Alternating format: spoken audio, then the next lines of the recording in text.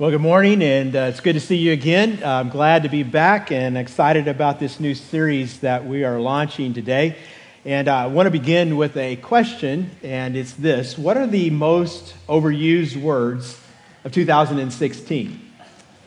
You may have some that you think about from time to time, and for a while now there have been some different groups that from time to time will publish their lists of various overused words and phrases.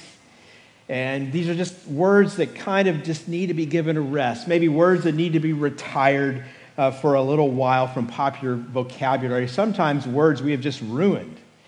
Can you think of any? I think we all have our pet peeves. There's some words and phrases we really don't like. I'm going to give you some examples that I found online from different lists. And, if you overuse any of these, you may have some friends and family who will be grateful if you would consider not using them for a while. I don't know. But let me share them with you, and I'll let you know ahead of time that I may or may not use these words myself from time to time. First one is honestly. And so this means something like, so usually I'm lying to you, but this time I'm going to tell you the truth. Honestly? We're always saying that. Another one that you're all familiar with is whatever. Whatever. Here's a third one. Hashtag. Some people that like to just put a hashtag in front of everything they say. Here's one more. Cray. So it has exactly the same number of syllables as crazy. And crazy, when you use that word, doesn't make you sound cray. So here's another one. Literally. Anybody that's always using the word literally and it doesn't even mean what they say? It's kind of like that line in The Princess Bride, you remember that? You keep using that word. I do not think it means what you think it means. And then, like, honestly, like, whatever, like, hashtag. Anybody here need to confess their overuse of the word like? And if you won't raise your hand, the person next to you, just point at them, And then last but not least, totally. Totally. People are always saying totally. Well, here's another word that probably shows up in everybody's list of overused words. And it's a word that some of us need to recalibrate because we don't use it in the right way. And it's the word awesome. Awesome. Have you ever noticed how today everything is awesome? You say, yeah, totally. We're always using it for everything. In fact, some of you who are parents know that the theme song of the Lego movie a couple of years ago was, everything is awesome, right? And, it doesn't matter what it is. Mountain Mike's Pizza, awesome. Madison Bumgarner's latest pitching feat, awesome. And it was last night. It was awesome. A 50% off sale at Nordstrom's. Awesome. I found this close parking space at Rayleigh's. Awesome. There was extra $5 in my pants. Awesome. It's just awesome this, awesome that. There was a communications expert who was complaining about the overuse of this word awesome. And he said, if I see something today that truly is awesome, what do I call it? There's no word left because we've kind of ruined the word. Well, what I want you to see today and in the weeks ahead is that God is truly awesome. And He's awesome according to the original meaning of the word. I'm going to give you the dictionary definition. It'll kind of get us into where we're headed today. It's very important to this series that we're starting today. The word awesome means inspiring an overwhelming feeling of reverence, admiration, and fear, produced by that which is grand, sublime, extremely powerful, or the like. Now, did you catch that word fear? The Bible talks about the importance of fearing God over 150 times. Fearing God is an extremely important concept all through the Bible, Old Testament as well as New Testament. And that's what we're going to be looking at in the weeks that are ahead. We're going to be talking about the awesomeness of God and learning what it means in our lives to fear God, how we can fear God. And fear is a healthy response to the awesomeness of God. Now, you've been looking at this artwork on the screen for our series, and you're seeing a picture of a lion. And this is no ordinary lion. This is meant to signify Aslan. Do you know who Aslan is? See, Aslan, if you've ever read the children's books, the Chronicles of Narnia, Aslan is the hero of the story, and he's this enormous lion. Now, the backstory to this, of course, is that C.S. Lewis, the author, was a Christ follower, and he intended Aslan to be a Christ figure in these stories. And in all of these Narnia stories, there are 4 siblings, 2 brothers, 2 sisters, and they get transported to this magical land. And early on in the account, they are going to meet Aslan for the first time. And before they actually meet him, they have this conversation with Mr. and Mrs. Beaver. Remember that? Some of you are going, really? Beavers? Yeah, just deal with it. Talking beavers. And one of the children, when he hears about Aslan, asks the beavers this question: is he quite safe? I shall feel rather nervous about meeting a lion. And Mrs. Beaver responds, that you will, dearie, and no mistake. If there's anyone who can appear before Aslan without their knees knocking, they're either braver than most or just plain silly. Another child interrupts, then he isn't safe? This time, Mr. Beaver responds, safe? Don't you hear what Mrs. Beaver tells you? Who said anything about safe? Of course he isn't safe, but he's good. He's the king, I tell you. So here's the question, is God safe? And today, we're going to be considering 3 not-so-safe, somewhat scary attributes of God. We need to be reminded today that God is not a tame kitty cat. God is a lion, an awesome lion. And yes, he is also a good lion, but he is someone that we need to learn to fear. And we're going to be getting at, in this series, a problem that really, I think many of us deal with throughout our Christian lives. And it's very easy for us to come into a place where we have this kind of casual view of God. We don't take God seriously. And so this message today is titled, Be Afraid of Not Fearing, because that's where some of us need to get to today. Some of us don't really fear God, and the reality is if you don't fear God, you need to be afraid. You need to learn the fear of God. Now, some of you are maybe taking this right now in some directions that I don't mean at all. Maybe you've grown up in a church tradition where you learned an unhealthy fear of God. I'm not talking about that. God is not cruel. God is not capricious. God is not arbitrary, not at all. God is a loving Father. But we must never casually dismiss God in his awesomeness. We must always live as creatures in the presence of our Creator. And this is something we have to learn. It's something that God has to grow in us. And so today we're going to look at these 3 different attributes from 3 different stories that we find in the Bible, along with an appropriate response on our part. So how should we respond to this attribute of God? How do we learn to fear God? Here's the first story, and it's going to tell us about God's awesome power. And we find it in the book of Exodus chapter 14. So while you're turning to Exodus 14, let me give you a little backstory. It's about the year 1400 BC. God's people have been in slavery in Egypt for 400 years, and they cry out to God, and God sends them a deliverer, and his name is Moses. And Moses leads them out of bondage into the promised land. But initially, Pharaoh, the ruler, is reluctant to let them go. I mean, he's had for all these years this free source of slave labor. But God, has a way of convincing people. He sends 10 plagues, and 10 plagues later, Pharaoh says, enough, you can go. And God's people take off. But no sooner do they leave than Pharaoh regrets his decision. And he sends an army out to retrieve them. And this army includes 600 charioteers and thousands of soldiers. And at this point in the journey, God's people, the Israelites, have made it to the shore of the Red Sea. And they're standing in front of this body of water, looking out across it, wondering how they're going to make it, across. Are they going to have to go around and take the long way? And as they stand there, they hear the rumble of chariot wheels. And they turn around and look, and they see this cloud of dust being stirred up by Pharaoh's troops. What will they do? Well, they cry out to God.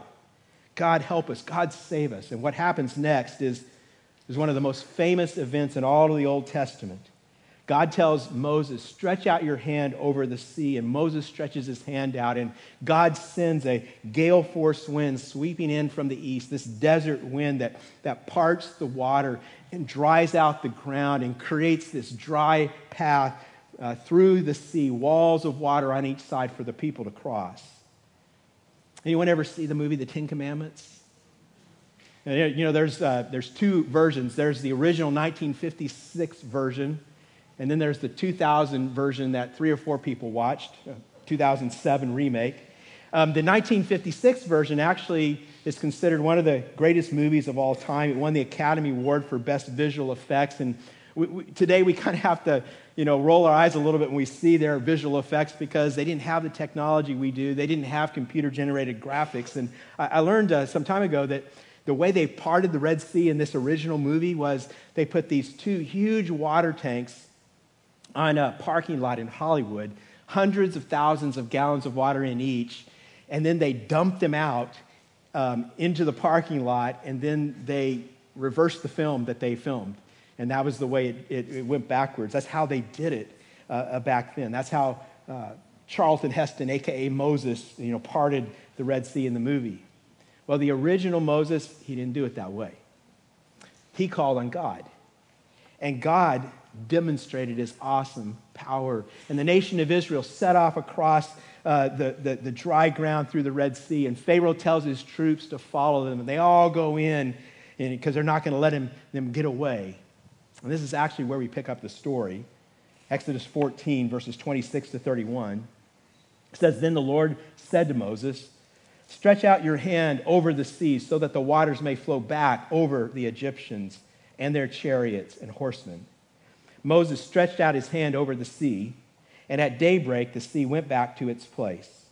The Egyptians were fleeing toward it, and the Lord swept them into the sea. The water flowed back and covered the chariots and horsemen, the entire army of Pharaoh that had followed the Israelites into the sea. Not one of them survived. But the Israelites went through the sea on dry ground with a wall of water on their right and on their left. That day the Lord saved Israel from the hands of the Egyptians, and Israel saw the Egyptians lying dead on the shore.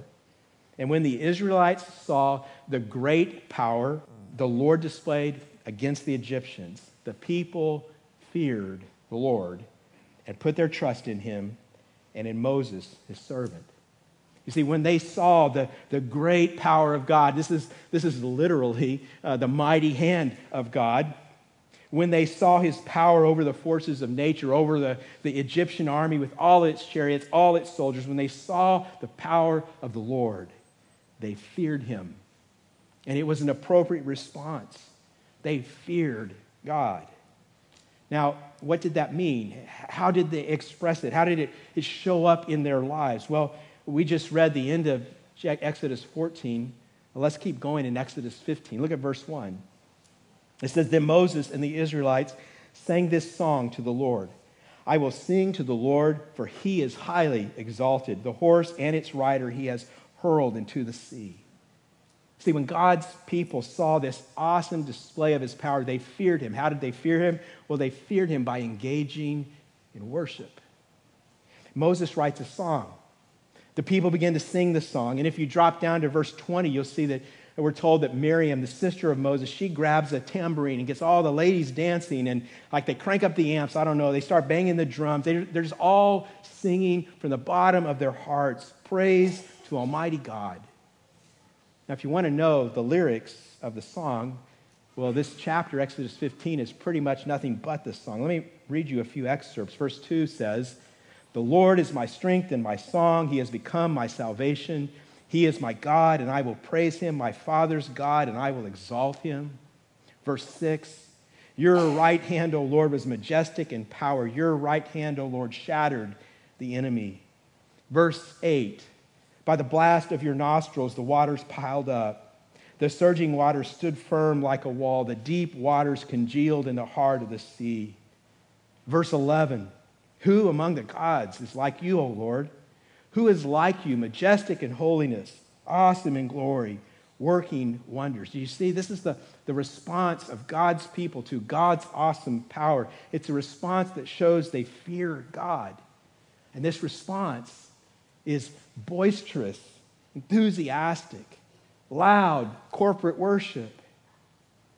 In fact, not too long after this, the children of Israel, the nation, is going to be at the foot of Mount Sinai, and they're going to receive the 10 Commandments. And one of the top 10 commandments, number 4 to be exact, God gives it and instructs his people to set aside one day a week every week for precisely this kind of worship activity. In the Old Testament, it's called the Sabbath day. You say, well, yeah, I know about the Sabbath day.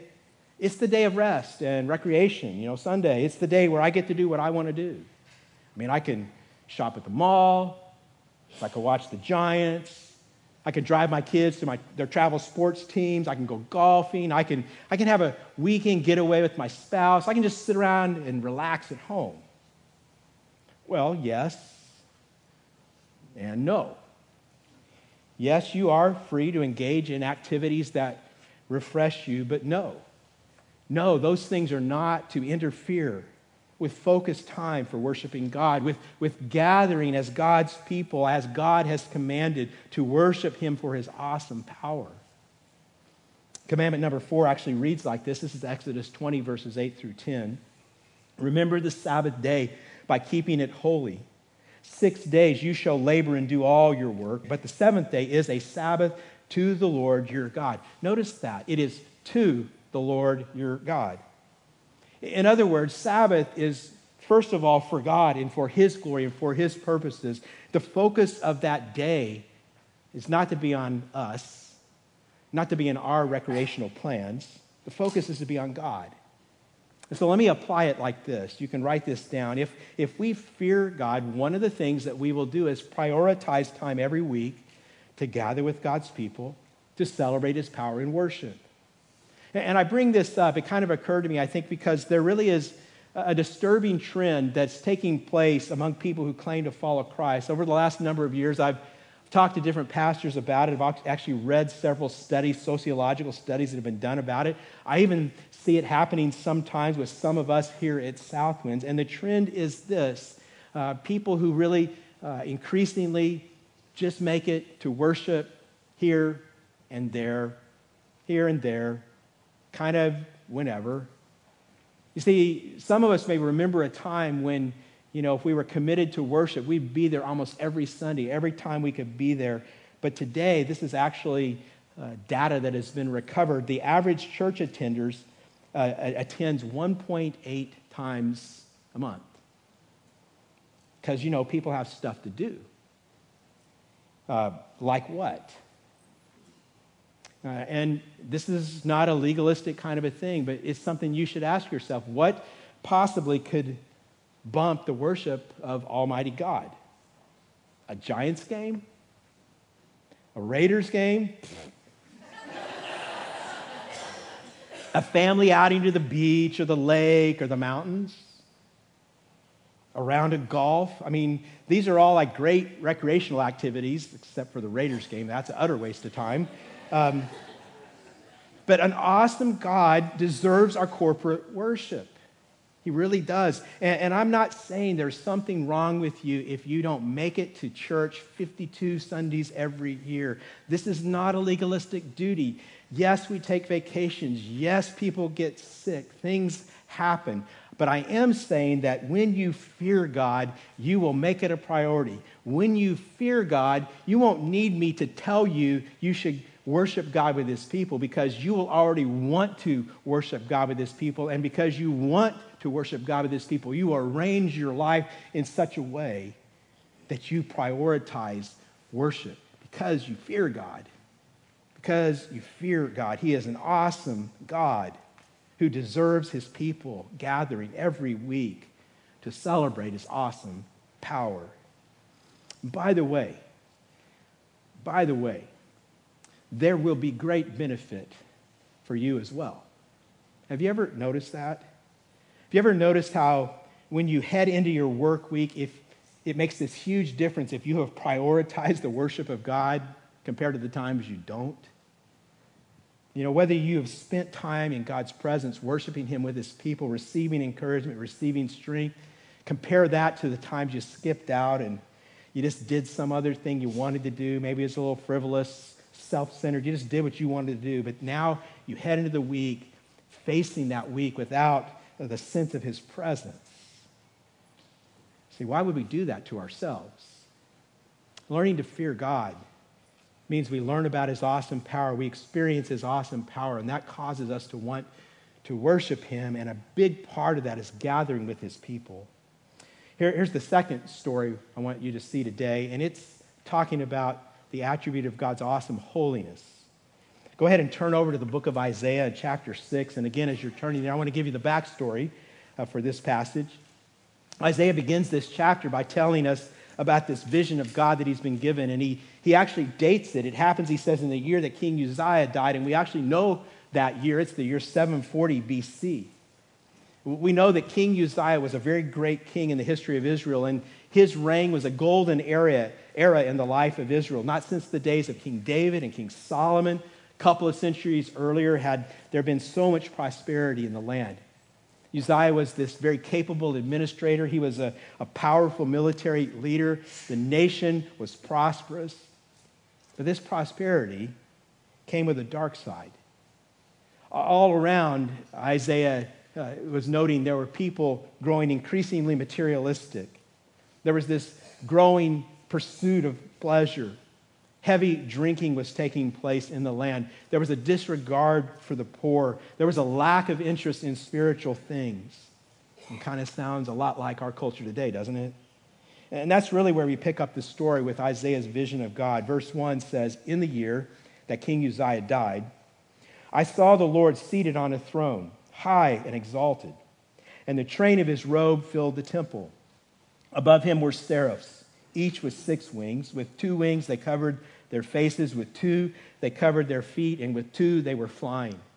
And they were calling to one another, 'Holy, holy, holy is the Lord Almighty. The whole earth is full of his glory.'" And I want you to stop there for just a moment. Holy, holy, holy. You've heard me say before that in ancient Hebrew, they didn't have underlining and boldface, things like that. If you wanted to emphasize a word, if you wanted to make it into a superlative, you did that by repetition. And if you wanted it to be at the highest level, you repeated it 3 times. And that is what is being said about God's holiness here. It's significant to note that you can go through the Bible and you will never find the Bible speaking about any other attribute of God like this. You will never read that God is love, love, love, even though God is the most loving being in the universe. You will never read that God is powerful, powerful, powerful. You will never see the Bible say God is gracious, gracious, gracious, even though these things are true. You only read holy, holy, holy. And what's so significant, so important about this attribute of God? I mean, we sing lots of songs about God's holiness, but do we really know what it means? Well, the word holiness means set apart. It means distinct from. God is holy because he is set apart from the people he has created in his image. He's distinct from humanity. He's different from us. He's the creator, and we are the creatures. How would you understand this? Well, there's 2 things I would point out. First of all, God has supernatural characteristics we don't have. God is infinite. We are finite. God is the source of all life. He has life in himself. We depend on him for life. We do not have life in ourselves. God is omnipotent, and we are not. We are lacking in strength. We are vulnerable. We are frail and often weak. So God has supernatural characteristics we don't have. But secondly, God is set apart from us in moral terms. God is absolutely, perfectly righteous. And do I need to say we are not? We are tragically sinful. And see, this is exactly what Isaiah is seeing about himself the moment he gets a vision of the holiness of God. Look at verses 4 and 5.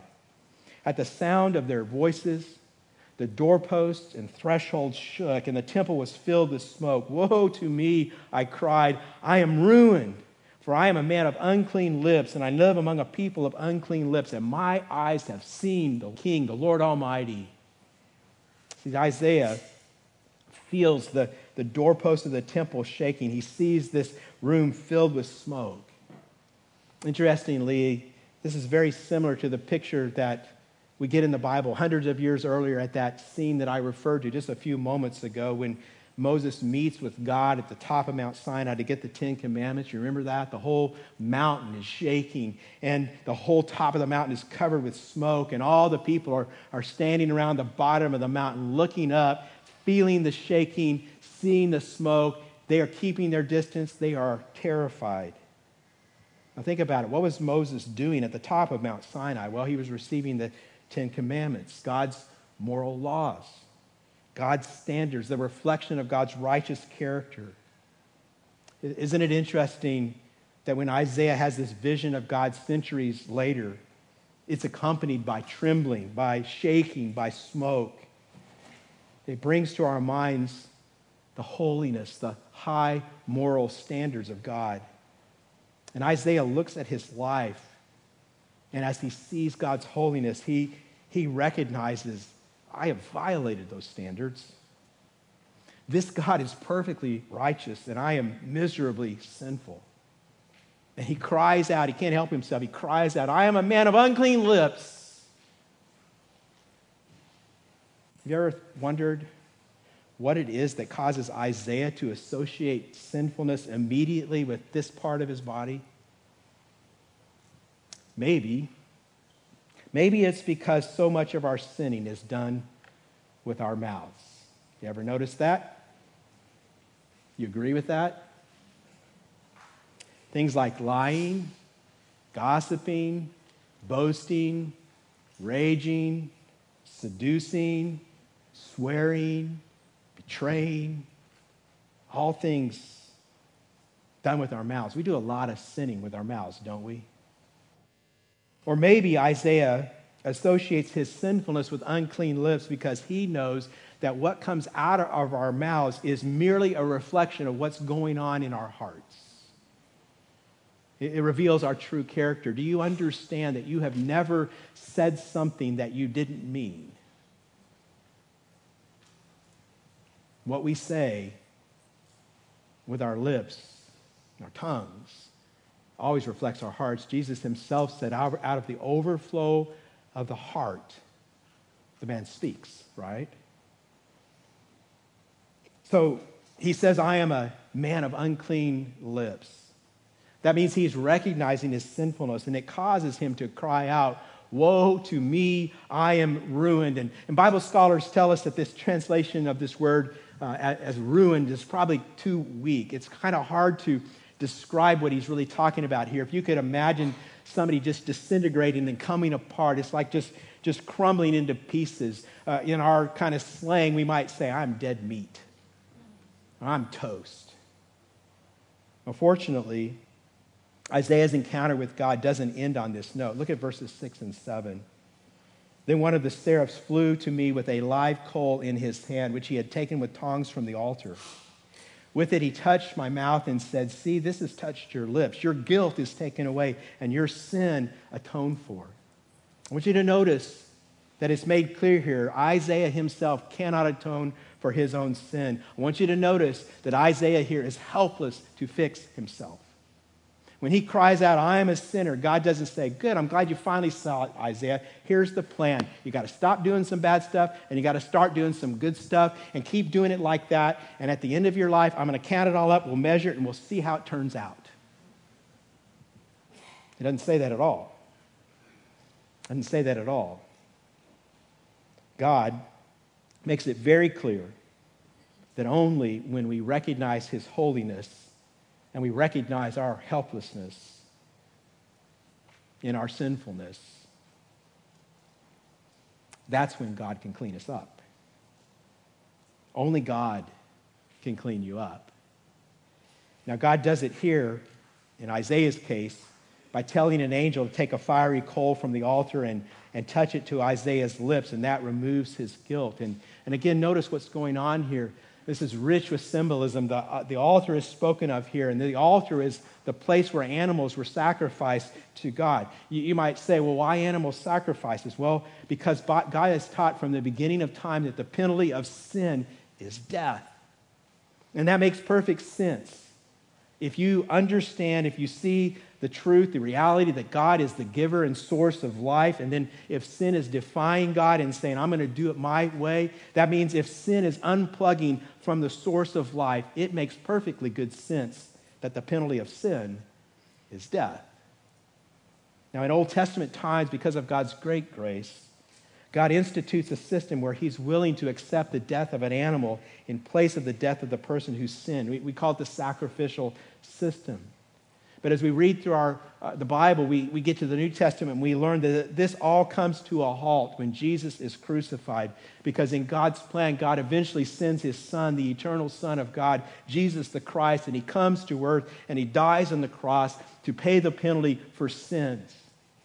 And that means today, if you surrender your life to Christ, if you humbly bow your knee, if you receive him as your Lord and your Savior, then your sins can be forgiven. He cleanses you from your guilt. Now, does that mean that you can now, as you're forgiven and cleansed, live your life any way that you please? Some people will say that, all my sins are atoned for now, so why worry? Does that mean you don't need to fear God's awesome holiness anymore? No. In fact, it's true that once we surrender our lives to Christ, we no longer need to fear God's ultimate condemnation. We no longer need to fear eternal death in payment for our sins because Jesus has paid it all for us. However, there are still some ways that a Christ follower should fear a holy God. And this is the response part of this second point. How do we respond to the holiness of God? I'm going to give you two things. The first thing is that we should fear displeasing God.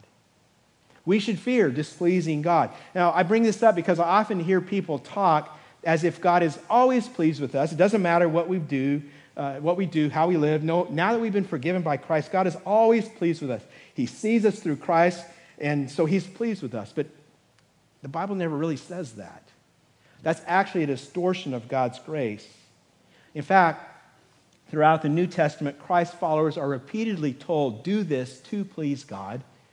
Don't do this to please God. Just one example, the Apostle Paul says in Ephesians 5:10 that we should make it our ambition in life to find out what pleases the Lord. And so there are things that we do that please him and things we can do that displease him. And when we sin, we are not pleasing God. And that should break our hearts. You see, part of fearing God is we don't want to disappoint our holy God. I was trying to think of a way of capturing this reality, and all our human analogies will fall short. But I was thinking about some of us have had teachers in our lives or coaches in our lives, and they were hard. And they pushed us, and they stretched us, and they made us do things sometimes that were painful in different ways. But when you had a teacher or a coach like that, who at the same time you knew loved you and cared for you and wanted your best, you know what I'm talking about? When you had someone who did both of those things, didn't there just kind of well up inside of you this desire to please that person? To do the thing they were trying to get you to do because you knew they loved you. That's a small picture of who God is for us. How God loves us so much that we should desire to please him. When I confess my sins to God, one of the things that I have to say to him sometimes is, God, I can't believe I let you down. You sent your son to die for me. Your spirit is at work in me to make me more like your son. And then I do this.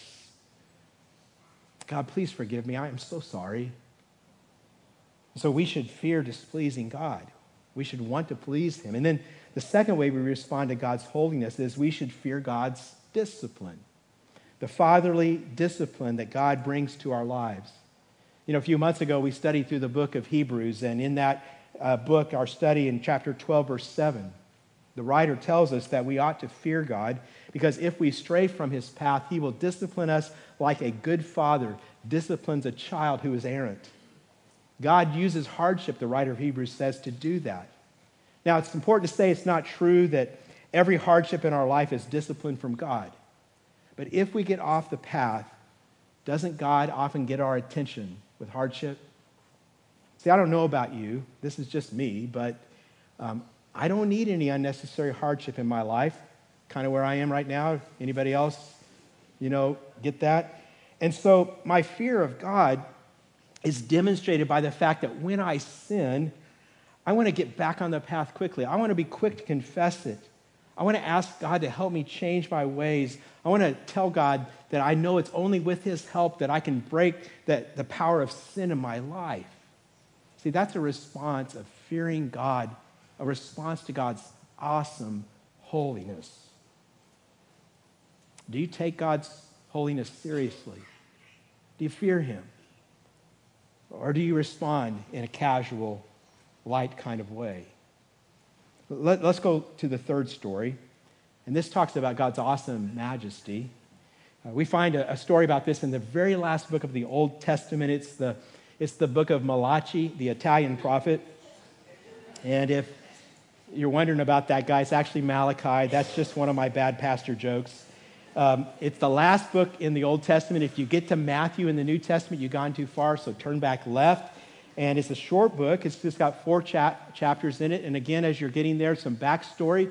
As we read, it's about 430 BC. And the circumstances that the nation of Israel, the southern kingdom, a.k.a. Judah, is going through a time of spiritual apathy. Following God is a yawn. People are disinterested.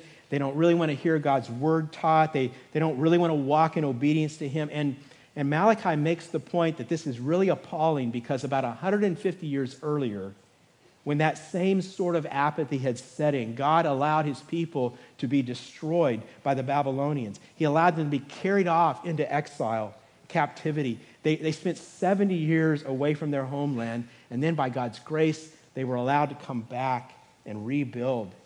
And Malachi is saying, you would have thought that we would have gotten it by now, but they didn't. They were sliding back into those same patterns of disobedience, straying from God, saying, who cares? And Malachi is appalled by what he sees because he believes that God is a great God, a great king, a majestic God who deserves our best, who deserves our full devotion. In fact, you can go through this brief 4-chapter book and you will see that Malachi uses the title for God, Lord Almighty, over 20 times. He is a majestic God, in other words. Now, this is where we pick up the story, chapter 1, verses 6 through 8. Malachi writes, and this is God speaking, a son honors his father, and a servant his master. If I am a father, where is the honor due me? If I am a master, where is the respect due me? And some of you have a translation that renders that word respect a little more literally, and it says fear. Where is the fear due me, says the Lord Almighty? It is you, O priests, who show contempt for my name. But you ask, how have we shown contempt for your name? You place defiled food on my altar. But you ask, how have we defiled you? By saying that the Lord's table is contemptible. When you bring blind animals for sacrifice, is that not wrong? When you sacrifice crippled or diseased animals, is that not wrong? Try offering them to your governor. Would he be pleased with you? Would he accept you, says the Lord Almighty? Now you're probably going, well, what's happening here? What's going on? Well, the people are bringing their offerings to the worship services, and this is an agrarian culture. They didn't have checkbooks. They couldn't write a check and put it in the offering bag. They couldn't use their smartphone to make an online gift. They had to bring animals from their herds. And God had made it very clear earlier in his word that when they brought their offerings out of their herds, they were to bring to him their best. In fact, God had made it specific. He had said that they were to bring to him a tithe of their income, 10%. And so they were to bring the very best animals from their flock and give them to God. But Malachi says they're bringing to God, they're bringing to the temple, they're crippled animals. They're diseased animals. The animals they couldn't sell for anything at market anyway. In modern terms, where our offering is not the giving of an animal, I mean, honestly, I hope you didn't bring a sheep or a goat to put in the offering bag. It's going to be kind of awkward getting it out. Today, we're to bring a tithe of our income, the first 10%. And so if we were to think about this specific example, in modern terms, that diseased or crippled animal would be sort of like, the offering bag comes by and you're digging down here in your pocket to see whatever loose change you have to put in. Or maybe every month, at the end of the month, after you've paid all your bills and you've done all the things you want to do, you say, oh yeah, I better give something to God, and you write out a check for $50 or something like that. It's not anywhere near a tithe. We give 1%, 2%, nowhere near what God calls us to do throughout his word. Now, Malachi says, just to make it real plain, try that with your governor. See how he responds. So let's update this. In 2016 terms, what would that be like? How about this? Try that with the IRS. Next April, you send a letter to the IRS and say, look, it's been a rough year, had a lot of repair bills this year, plus I really needed to take that vacation to Europe, and I needed to buy that new car, and so I'm just going to send you 20% of what you say that I owe. Deal with it. Anybody think that's a good idea? Anybody going to try that one this year? You say, I would never do that. Why? Well, the answer is because you fear the IRS tax-wise. And all the people said? And so God says to his people, how about fearing me tithe-wise? I'm a great God. I'm a God of awesome majesty. You're going to bring me your leftovers?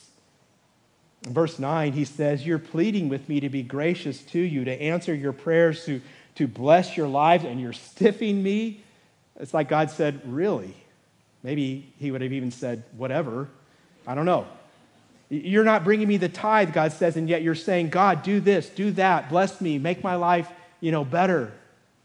He goes on in verses 10 through 14, and he says, oh, that one of you would shut the temple doors so that you would not light useless fires on my altar. I am not pleased with you, says the Lord Almighty, and I will accept no offering from your hands. God says, don't give me a token.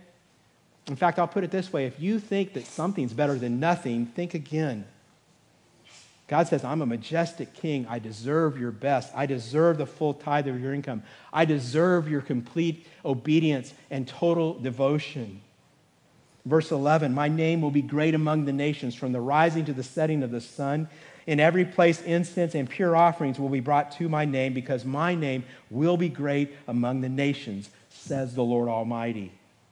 Verse 12, but you profane it by saying of the Lord's table, it is defiled, and of its food, it is contemptible.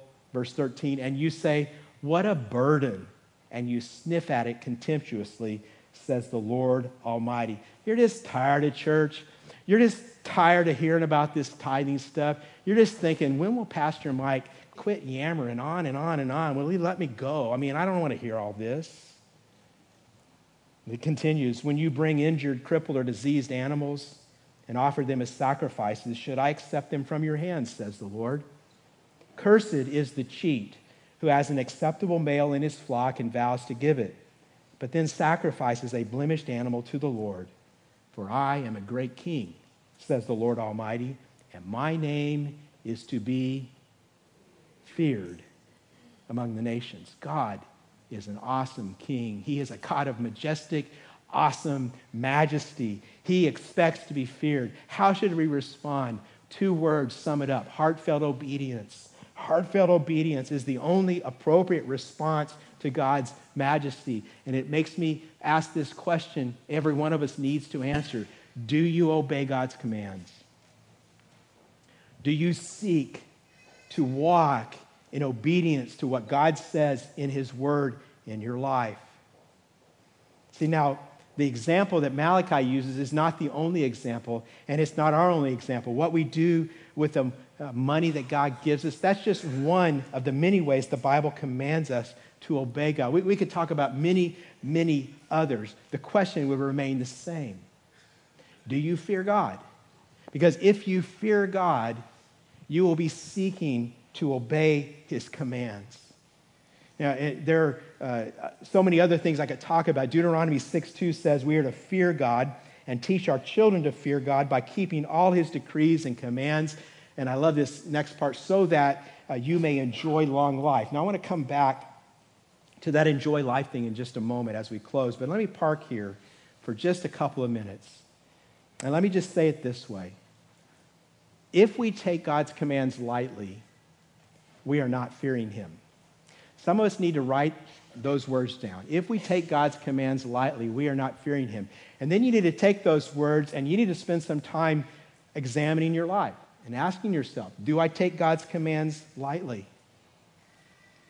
See, if you don't ever study God's word, read God's word to know what he wants you to do, I can just tell you right now, you're taking his commands lightly.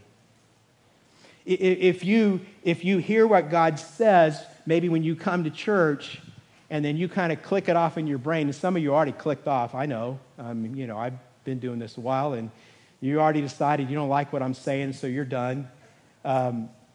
You're taking God's commands lightly. That means you don't fear him.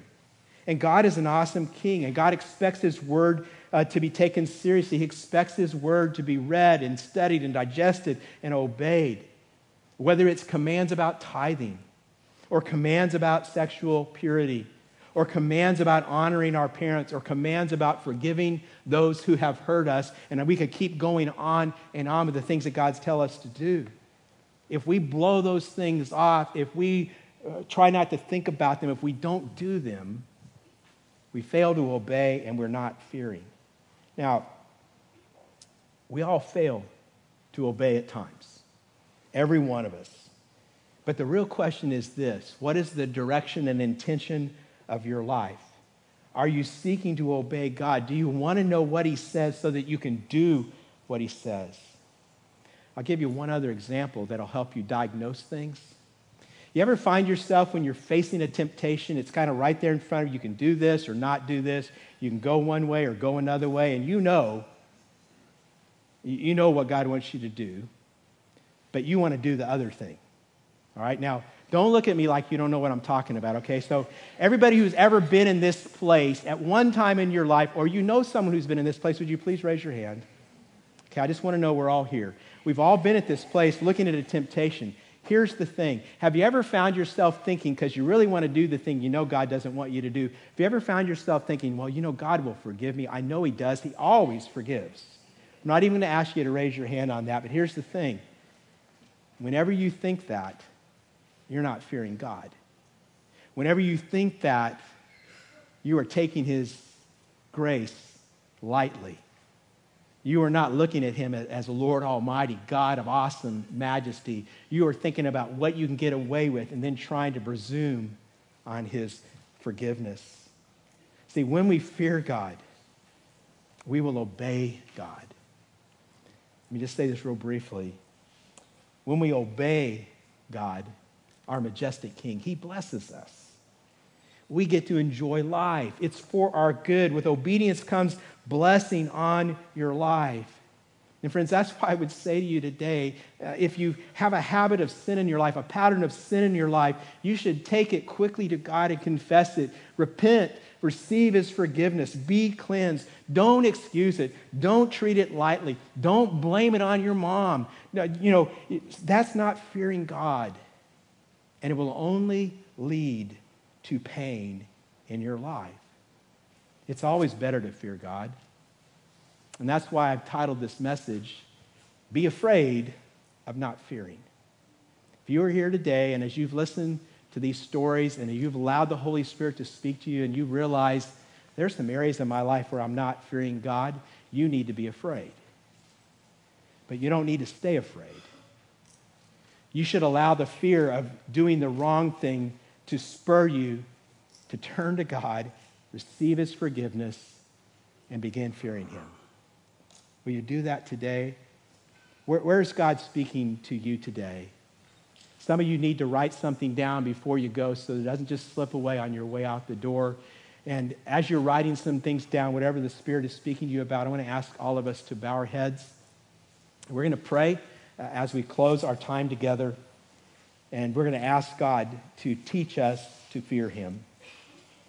Father God, we come before you today. And Lord, as we have thought about fearing you, we also need to remember that you are a God of love and mercy and grace. And Lord, we see your love and mercy and grace as well as your holiness supremely through the cross. Because at the cross, Lord, you demonstrated your holiness, you demonstrated your justice, you demonstrated your absolute righteousness, Lord, while at the same time that you punished sin, you made a way. You made a way for us so that we might be saved, so that we might be forgiven, so that we might know life. And Father, I pray first of all for anyone who is here this morning, right now, Lord, they've never taken that step. They've never placed their trust in you. They've never repented of their sins. And Lord, would you speak to them even now? Would you grant them repentance? Would you grant them faith? Would you grant them new life? And they turn to you. And if you do that today, I would just encourage you to let someone know. There's a lot of ways you can do that, but just let someone know. Tell me about it. Tell a friend about it. Tell the person who brought you. Just tell them what God has done in your life. And we'll help you take the steps that follow. And maybe you're here as a Christ follower and you realize you've gotten kind of lazy in your spiritual life. You've started taking God lightly. You're not fearing him. So you ask God about that. Let him speak to your heart. And Father, we do ask you to expose us to ourselves. Lord, you know our hearts. You know where we are, how we've lived. Lord, help us to fear you so that we might know you, and so that we might receive the blessing that you long to give your children. We ask all these things, Father, now in the name of your Son, Jesus Christ, the one who loved us and who gave his life for our sins. And all God's people said,